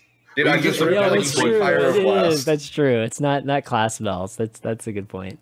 I assume we have like a 30% higher chance to get class spells. Probably, if it's consistent with everything else, you would have a higher chance of getting class spells. This just seems strictly better than Kabbalist Tome. I think so too. It's like a heal too, like you were saying, Dan. And yeah, they have to do 7 damage to it. Yeah. And like if you get it to 1 health, you're still drawing 2 cards. Like it just goes to -1 health. Mm-hmm. And then if you Divine Spirit Inner Fire, you just win the game anyways. I mean, it's like you get Divine Spirit and Inner Fire from it. Yeah, oh my god, can you imagine that? That would be epic. Oh yeah, in Priest you just buffed HP and then it stays alive. I know. I'd take 2 go. Divine Spirit. That'd be great too. Priest Hero Power, 2 mana, add random spells to your hand. Yeah. So I mean, it's called Arcane Treasure, so it was probably meant to be more from a mage standpoint. And so if you do directly compare it to Kabbalah's Tome, it's better. But it's interesting. I kind of like. I mean, these end of each turn type of cards, they're a little bit dangerous, because we have the Drakari Enchanter, where you can actually, it can actually trigger twice. Which we saw some craziness with the Recruit Warrior. Remember early on when the expansion came out, people, I think it was Tice at Seat Story did the Drakari Enchanter with the Master Oakheart. Yeah, Master Oakheart into the dragon. Oh man, those are dreams. You can get this from Meatwagon. Oh, that's true. Oh no, we're starting the memes again. That's true. There you go, powering it out. That's right. Where that could do some sick things. Okay, well, that's a cool card. Thanks, Hellhound, for that. And then we got another card here that is indeed a mage. Ooh, it's a cool picture.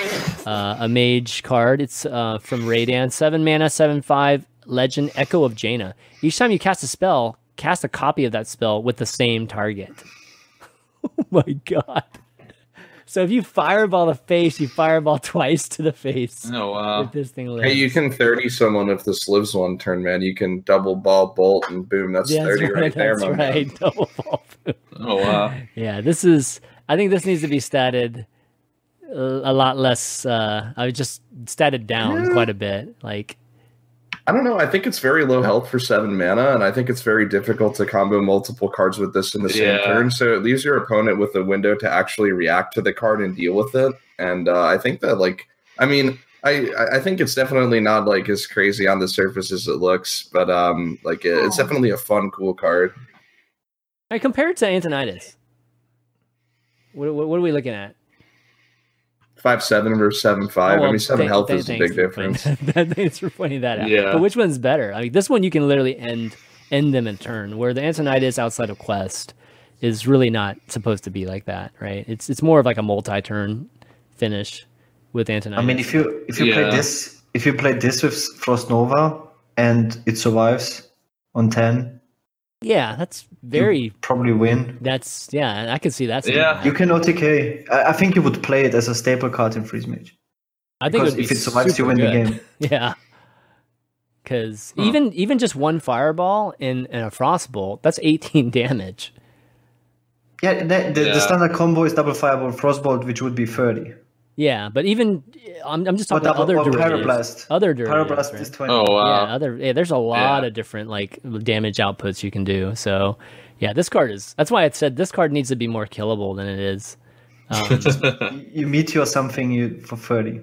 Oh my God. For 30. That's You can finally kill an inner fire priest minion. Yeah. That's true. That's true. Okay, pretty interesting card. I think the power level is insane, and I don't know, man. Blizzard seems. I don't think you can make this card cheaper though. Like you mentioned, maybe no, not cheaper, weaker, like health wise. Oh no, like, no. If you play it in wild with like an emperor, right? You can like play this fireball and frostbolt in the same turn for 15. Or no, it's not. It's more than 15. What am I talking? Dude, let's put oh my god, you put Lance in? Oh man, that's crazy. My god, yeah. Oh, my Lord. You could get insane areas, like sword like 40 or 50 or something. Yeah. Mm-hmm. Yeah, that's the old school, man. Old school freeze mage combos would be doubled basically. That's crazy. Mana cheat is good. Yeah. Yeah. Turns out. Yeah, it seems to be. Yeah, it's another form of mana cheat. Such a strong theme. Okay, let's see. Next up, we've got. I think Gar, you want to talk about just kind of like tournaments, right? Because we've got HCT Sydney coming up here. I think this weekend, right? Is it this weekend? It's either this weekend or next. We have to look again, but also something I forgot to mention is like the whole hype aspect, not just the HCT, the tournament thing. I think they could do a way better job at hyping up things, especially the finals. I think. The two ones that happened, the finals of the German one, the ACT one, and the Copa America. I think there was like no hype whatsoever around the finals. I don't know how many viewers it got. I completely missed the America one. Like it wasn't like promoted anywhere. Like zero hype basically. Also, the pack giveaway happened a week ago. Like the free class. Yeah, we have winners for that, and absolutely like no mention whatsoever. Yeah. Wait, really? Yeah, I didn't even know that either. That happened already? A week ago. No way. I didn't win the lottery then. Who won? No way, Jose. There was a huge Reddit post outrage today. Like how anti-hype that is. Like nobody even knows. You know. Like you guys don't know. Like I didn't know anything. This huge build up to wow, I got 3,000 packs. It's been a week since the final that happened. Yeah, It's crazy. It's crazy that none of you know that. That makes it even more anti-hype. I didn't even think about it. Well, that's what I mean. Sometimes with what Blizzard does, that they have these like awesome initiatives, and they kind of start off, with like it starts off really good, but it's just there's no finish to it. And I think this is another one. It's like, that's an awesome idea, doing the pack giveaway, but then there's just no finish. Like there's no, like you have to actually do it right, even in announcing it and, like trying to make a big deal out of it. Right. And it's a very common thing. Like we see it happening a lot, and I think they need to work on that. They absolutely need to try to, like complete the execution of these things, these awesome ideas that they have. So yeah, I didn't even know about that. That's crazy. Congrats to that guy that won, and the money too. Wow, yeah. Hey, look at the that was such a huge thing. If you look at the bright side, the guy who won doesn't have his third cousin's uncle's dog asking him for 20 packs, Yeah, exactly. Well, you know what they need to do is they need to do, dogs playing Hearthstone like Overwatch did with the puppy thing. Oh my god, they can figure that out. That'd be. Do you know why I actually did that? I had a play the other day, and it was like I was deciding between two lines, and I couldn't figure out which was better. So I asked my dog to give me a paw, and whichever one she gave me is the play I chose. That's right. Oh wait, so somebody in chat said they haven't announced the winners yet. So. You sure about that? Oh, okay. But it ended a week ago. Like this whole ended contest. a week ago. Yeah, that's different, dude. That's different than like announcing the I winner. thought you like had But- winners and everything already. Yeah, But they didn't. But there's no information about that. Like when they're gonna pull like it should have happened a week ago. Like that's what Blizzard does. Maybe they're about to. I don't know. Maybe they're about to announce something. I don't. You know, maybe. Yeah, it's gonna maybe be a some big ordeal. Yeah. Yeah, exactly. So. But that's what I mean with like Blizzard, like hyping things up and then anti-hyping. It's kind of like doing an announcement a month before anything happens. It's like they're so bad at doing that. It's the same with these offline finals. You know, it feels like you don't hear about it anywhere, right? Like I agree with that. professional. I agree. Like some of these, you know, like Copa, for instance, or you know, just some of these other tournaments. I don't know. It would be nice. Maybe they were they using the main social account to promote some of these HCT stops. I think it was probably like esports, HS esports or whatever. Esports, okay, yeah. They could probably use Play Hearthstone for that. You know, just to try to get some more eyes on it because. Yeah, so it's good for the game, you know, like to kind of get these more popular. I think they're gonna have to. Like, it seems like they're kind of trying to build like HSC Sports by itself, but with like no help. But I think they just need to help it like get up there. So there can be more of these like hype things, right? There's not like almost nobody seeing them. Yeah, it's kind of a waste of effort at times, you know. If nobody, I feel like this. I personally feel like there's more hype around these qualifiers than the actual offline event right now. Really? Because everyone wants to play the qualifier, like want to see how people do. That has a lot to do with just everybody is in the qualifiers too and talking about it. You know, like once you get to the tournament itself, it could be a bunch of people don't know. That's not completely the case because I know there have been, you know, at least a few big name players in some of these tournaments, but yeah, they still need to figure out how to make. I mean, if their tour stops, they should be considered major events. I mean, otherwise we literally don't have any major events in the community except for the right now. It's incomparable to DreamHack, for instance. Like the hype around the DreamHack, compared to a tour stop, but it's on the same level in theory, right? Or even higher. I mean, to be honest, some of the DreamHacks get no hype, like the DreamHack in Germany or whatever. Like nobody watched that, right? But if you talk about like DreamHack Austin or the big ones, Winter, I mean, definitely those are hyped up way more. So I agree. I think that they should do more. Like I bet HCT Sydney will probably be hyped up. I mean, you've got like Frodan casting it, and on which Twitch is it even broadcasted? Like, for example, the Copa American one. I have no idea. I literally have no idea. I'm not sure either. Was it on the Play Hearthstone one? No, not really, right? Because no, I don't think so. I mean, Play Hearthstone. No, it was like on the Copa one. There's like a Copa one, I think, that they Copa, did it on. Yeah. Because like the Germany one they did on Take TV. Yeah. Yep. Yeah. I heard about that one because it was on the Take TV stream. But if you think about it, if they only tweet about it on the like Hearthstone replay, not even on the Play Hearthstone Twitter account, on just the esports account, and then the actual stream is on like on a Copa Twitch, which nobody follows. Like it's so hard to find these events, and there's no official calendar, like you said. That's like, the biggest for thing. the offline. Yeah, I mean, all of it is missing. The closest thing that we have is the subreddit, right? Has the calendar on the side, you know, just events, and that's all they have nowadays on that calendar. It's like only events, and you know, for here and there's like a one-off, you know, type of things, but that's about the only way to know, and you know, it's kind of tough. Like it'd be nice if we could spotlight these a little bit more, right? Like, and I mean, if we need to put it on the client. Like, why haven't we done any of that stuff? Like, look what Overwatch is doing with the Overwatch League. I mean, that's like incredible. And if we could just do 1/10 of that, you know, like I'd just take, you know, at least a little link that says that, hey, there's a Hearthstone tournament going on right now, like on the client.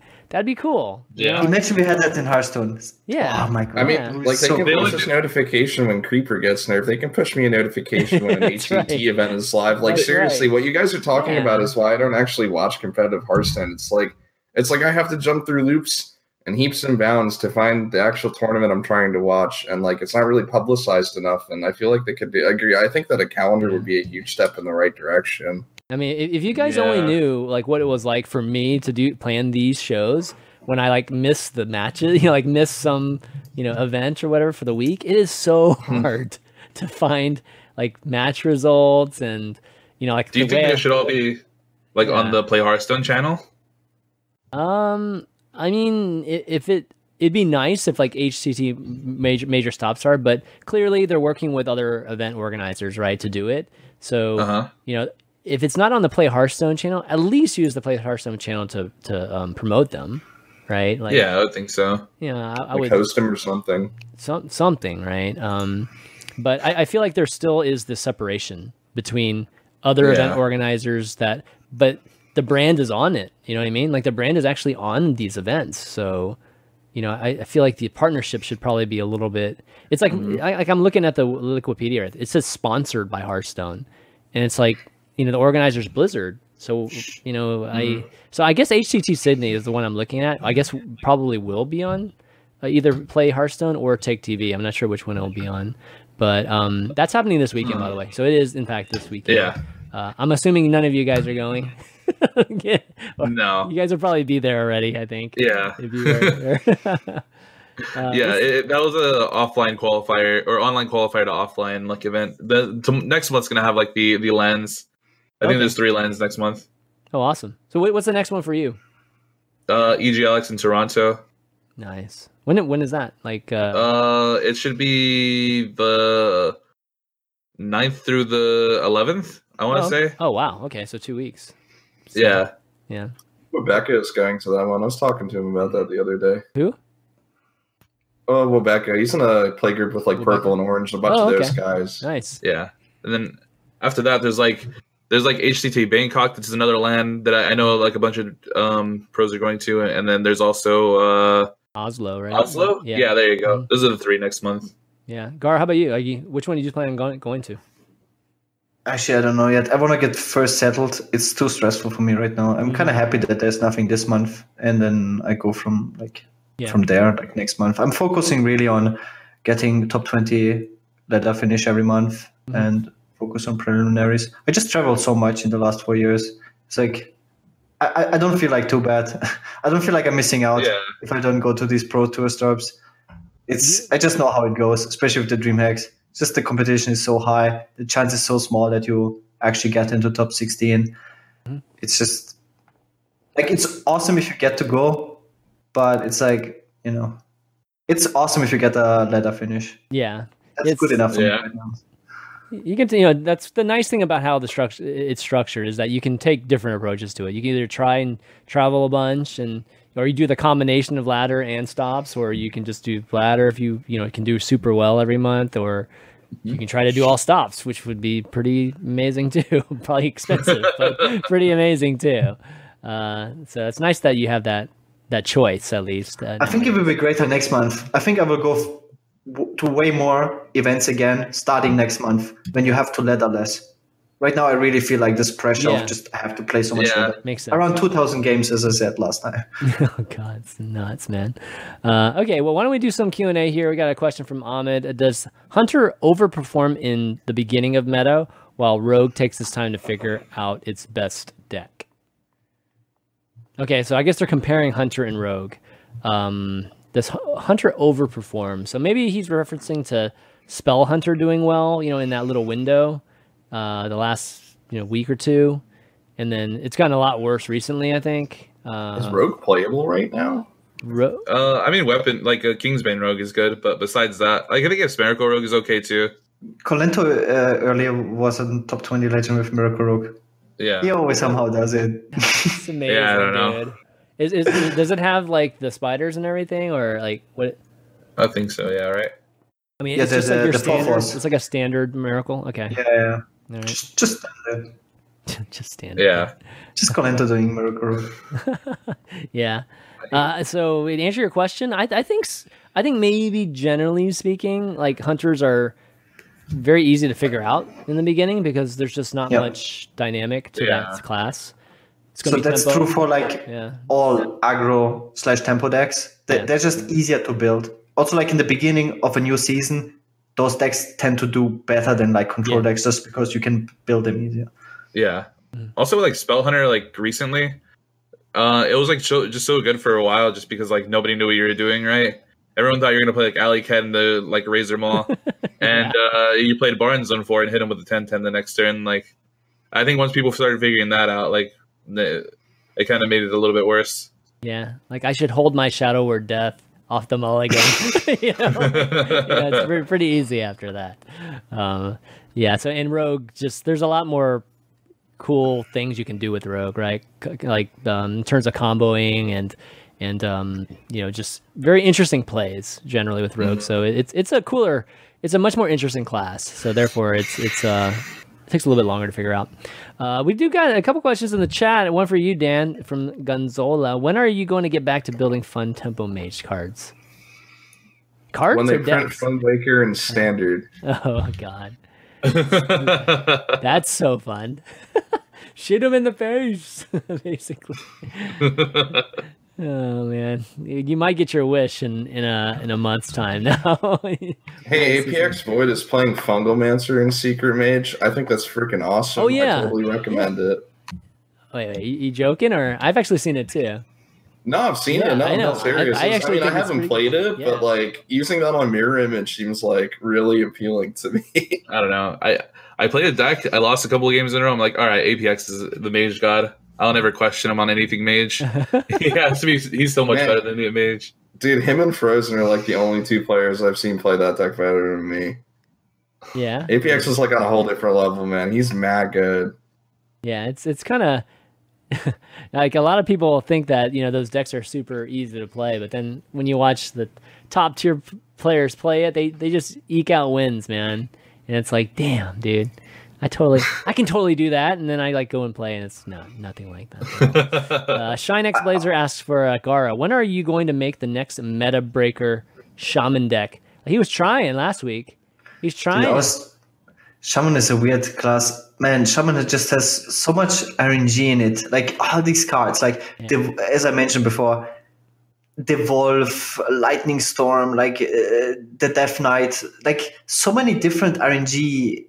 Also, what the opponent plays, right? All these different cards have such a huge impact on the game. It feels one day I go like 70-80% win rate with Shaman, and then the next day I drop to 30% with the exact same deck, the exact same meta, and I have no idea what is going wrong. It's just these small, like Shaman is just in such a weird spot. It's just I think it's just the power level, right? The overall power level of the class is just. The other classes are. Shaman doesn't have the Atiyesh, the Skull of Manari, the one card that just wins you the game if you draw it, like Jaina. Shaman just needs that card. Yeah, they can. They have I think it's possible. I think it's possible for them to fix a lot of things with just one expansion. It's just we'll have to see if they end up pulling the trigger on it because it's gotten the doghouse treatment and. It actually needs to get out of that doghouse now. It's like a cycle, man. We have the free Shaman expansion, which is going to be here for a while, like kind of weighing it down. Yeah, totally. Grumble can't ever work then? No, that's not true. I saw. Yeah, I was trying to bring that up, but there's this list, right? That's playing like a bunch of Jades and Grumble. Yeah, Freshka has an awesome list. It's fun. It's actually really fun. I think Garo is getting Blizzard there posted, too, I think. Yeah, Blizzard posted like those 4 niche decks with high win rates. Yeah. What do you think of this? That Shaman deck was actually one of the better decks of those decks they posted. Yeah, it was pretty decent. You sure he wasn't just having one of those 70% days you're telling us about? I mean, that happened to me. The first day I was like, wow, it's crazy good. And the next day it was kind of garbage. Yeah, it's like crazy bad. It's only 50% now. It could be Shaman. Yeah. No, but it's a lot of fun when you can play. I mean, Shaman's one of the like right now, the powerful cards, the good cards are the ones that require you to actually be able to have a board. If you can have a board, you can do silly stuff with the Shaman cards, but you have to be able to get bored, and that's the problem. You can't get bored right now very like if you draw J-Claws into Jade Lightning every single game, then Shaman is pretty decent. Yeah. But it doesn't happen. Like if you don't draw these cards, Shaman is pretty bad. Yeah. Okay, last question. Those 2 cards we're losing too. I know, right? It's kind of bad. Okay, last question. We'll give Gonzalo one more follow-up here. He says, talking about the Evergreen set, like we were earlier, which card do you think were super good at their time, but would only be average if we were to put them into Standard now? I've done this exercise before. Yeah. Ancient of Lore? Ancient of lore. Because they have Ultimate Infestation right now. Ancient I don't know. lore. You still play it with Infestation? It wouldn't be average though. It would be good. It still would be good, right? No, you would not play it. Wait, Yeah, you just have really? Infestation. Oh, you mean You not have play it at all. Malfurion Okay. into Ultimate Yeah, I'm looking at Infestation. it from kind of vacuum, but yeah, in the grand scheme. Oh, of in the just vacuum. the druid cards themselves right now, sure. Or would you? I don't know. Like, would you need infestation if you could just draw some cards quicker and put some tempo on the board faster? A control druid would definitely want infestation, no question, right? I was actually thinking about Lepernom lately. Like, if that was pre-nerf, would you play it in any deck? I don't The know if it's two- pre-nerf as much. Wait, is it asking about pre-nerf? Well, I was thinking about okay, maybe Keeper it's of either the Hall of Grove. Fame. Yeah, maybe Hall of Fame or pre-nerf. Let's just look at that. Okay. He's kind of Hall of Fame right now, Yeah, Loki. yeah. I mean, Yeah. I think some cards to look at would be like Totem Golem or Tunnel Trog. Like these are obviously cards that defined the Shaman era. How do they compare now? I would still play Totem Golem. Yeah. In which decks would you play as Wooddrake, though? I'll tell you why. I was looking at the 2-drops in Standard at the moment when I was building the Dude Paladin. I'm like, come on, there's got to be something better than Direwolf. And, you know, when you're coming up with things like Lorewalker Cho and Millhouse It's Mana purposeful. Storm, Yeah. I would take Totem Golem 100% of the time back. Yeah, Shaman needs Totem Golem. Yeah, yeah. Totem Golem will still be good.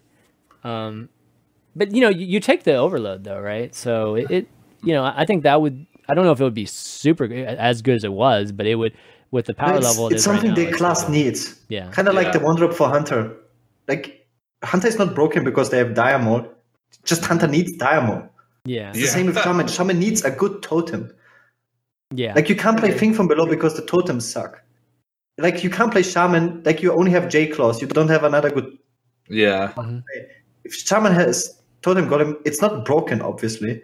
It's because it has Overload. It's just Shaman is probably playable then. Yeah. There's a huge I don't know. difference. There was Totem Golem before Trog, and like it wasn't played. Yeah, that's exactly what I was about to say. It's like before Trog existed, the card never saw any play. Mm-hmm. Yeah. Let's see another card. I would say, Tuskar Totemic. I don't Yeah. you know pre-nerf like. Well, yeah, you I could- mean, with you- no totem golems and stuff anymore, right? yeah, I think like with the current set of totems, I think Tuskar Totemic would be Yeah. fine actually. That's I another think one card. Dark said earlier was Azure Drake. Like, where would it actually get played right now? Oh, that's a good point. I'm not Don't sure, right? think Only in Dragon Priest. Because Yeah. Is it even that good in Dragon? I was gonna say, is it even that good? I don't know. Yeah, probably not because of I mean, narrative. It's the probably- spell probably damage doesn't make the even cut. matter. Like you don't need like, Yeah. extra spell damage on Dragonfire. So Yeah. But it was very important to put it in Hall of Fame because Because if what not, about Druid would Rag? play it for all of eternity, and then what would happen then? Yeah. What about Rag? Rag's not strong anymore, I right? think that this dude No, Paladin. I would still play Rag. Yeah. Yeah, Rag's It's a really lot of good. Yeah. I guess in a Even in control Zoo, deck, it's so probably. good. Dragons and Sylvanas deserve to go, in my opinion. Those Oh, cards God. were bogging down. Yeah. a variety of Rag and decks. Big Priest. Oh, I- good dreams, man. Oh my God. No, it's dreams. also like getting him from random outcomes, right? Like Spiteful Summoner. Imagine. Oh my God, you're right. Oh my God. Yes, dude. Okay, that's not what he was asking. He was asking No, like like- you'd only be But he's average insane. right now. Average. Yeah. You just evolve into that. Broken cards are still broken, basically. A lot of them are still broken because of how ridiculous. Like Undertaker would still be way broken. So What about Like Sylvanas? So overwhelming. everyone playing Double Breaker? power overwhelming. Power overwhelming. I mean, it's still good. I mean, It'd yeah, be really for good sure in it's cube a block, right? Like, yeah, not cube. Oh yeah, Or, cube. not Yeah, cube. cube. Yeah, for sure. And then in zoo or demon, whatever, it's still good. Yeah, that Would people play Piloted Shredder right now? in, probably. Probably, right? uh, Yeah, Sylvanas is the one that I'm thinking of, like, because everyone just plays Double Breaker. yeah, you. I guess play, you have- wait, you- play pilot. Yeah, for sure. You still have a Dark Pack, so you can go like Sylvanas Dark Pack. Oh yeah, Sylvanas for sure is still powerful. Like not even a question. It reminds me of Dr. Boom. When Bulma was in the game for 7 mana, everyone was laughing about Dr. Boom. Nobody would play Dr. Boom. But right now, I think a lot of people would play Dr. Boom. Because there's no good 7 drop. Yeah. Dr. Boom's just still good. I mean, yeah, but before, I think you wouldn't play it. I mean, think about it. Dr. Boom, you'd probably play Bone Marrow more if you had Dr. Boom in the deck. Yeah. Yeah, so it's... Yeah. Anyways, point is, the broken cards seem to still be broken even today, which is kind of scary because the power level is crazy high right now. It's insane. All right, well, why don't we wrap up? It's been a fun show. Definitely covering the Paladin and just a bunch of other stuff, of course. We always end up bringing more than planned, in the show notes, which is always a lot of fun. But Dan, Zandali, thanks for stopping by, and this is your first time on the show, so I hope you had a good time, man. Yeah, it was fun. Thanks for having me, guys. Yeah, keep up the good work on the subreddit, and should come write an article for us one of these days, man. I'd love to have you these days. We'll talk about it. Yeah. We'll Just come up with another deck, and then that'd be amazing. Hey man, it's like a once in a lifetime thing, man. I don't think I'm ever gonna be able to do this again. All right, man. Next. I'm coming up with that Murabi free shaman, dude. You better watch out for that spicy meat. Murabi, that's like that's gonna have a great name too. That's gonna be amazing. Ant. Yeah, thanks for hanging out. You got any? Actually, Dan, you have any shout outs you want to do before you take off? Or oh yeah, sorry, my dog was playing with my foot. Okay.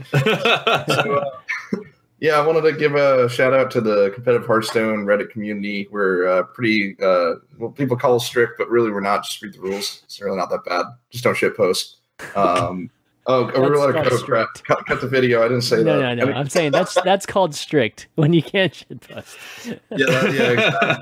I mean, we got a lot of resources for getting better. If you actually want to learn the game, there's really there's a lot more depth to the game of Hearthstone than it appears on the surface. And we're out here trying to teach people this and get them to play better, so that I can have better competition.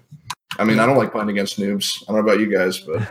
Oh man! Get better, come check out our subreddit. No, and thanks for having me on. Yeah, of course, man. Yeah, definitely check out the competitive HS subreddit if you haven't checked it out. It's always a great place for guides and just cool new decks that are performing super well. Ant, how about you, man? Any shout outs? Anything? I guess follow me on Twitter and Twitch. It's like somewhere right there. That's right. Ant_HS. Shout out to my mom. I don't know. And she's not watching or anything. I love the mom. It's awesome. Dude, I respect that, man. Well, that's all I got. Thank you for having me on. Yeah, anytime, man. We always love having you on. Gara, how about you, man? Also, shout out to Ant's mom. She was so awesome in the. Did you watch the HCT player introduction video? Ant's mom was in the video. It was so cool.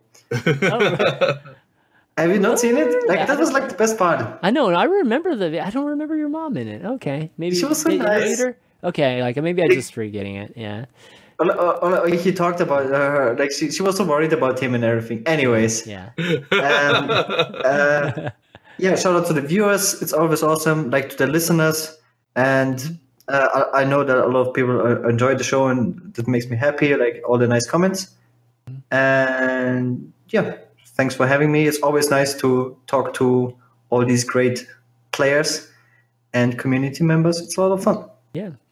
Awesome, and I'll just thank the three of you guys for doing the show today and everybody for tuning in. I guess the one shout out I'll do is that, of course, I have to plug, something, but I'm not sure if everybody knows about the HTT, the Hearthstone Deck Tracker Twitch extension. If you're a streamer out there and you're looking for a Twitch extension to use that will help you, kind of show your deck list, have your viewers have the deck codes available to them, and on top of that, you want your stream to be listed, under any decks, that you might be playing that's listed on HS Replay, then go try out the HTT Switch extension right now. It's really easy. I don't know. I think the Twitch extension thing is something that a lot of the community still hasn't really, looked into much.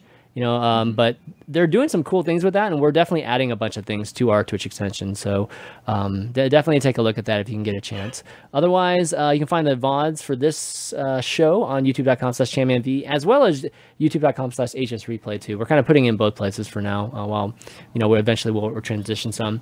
And go and support the show at patreon.com/ValueTown. And if you have any questions, Q&A, or any MechaTorch workshop submissions, go ahead and email those to valuetown@chanmanv.tv.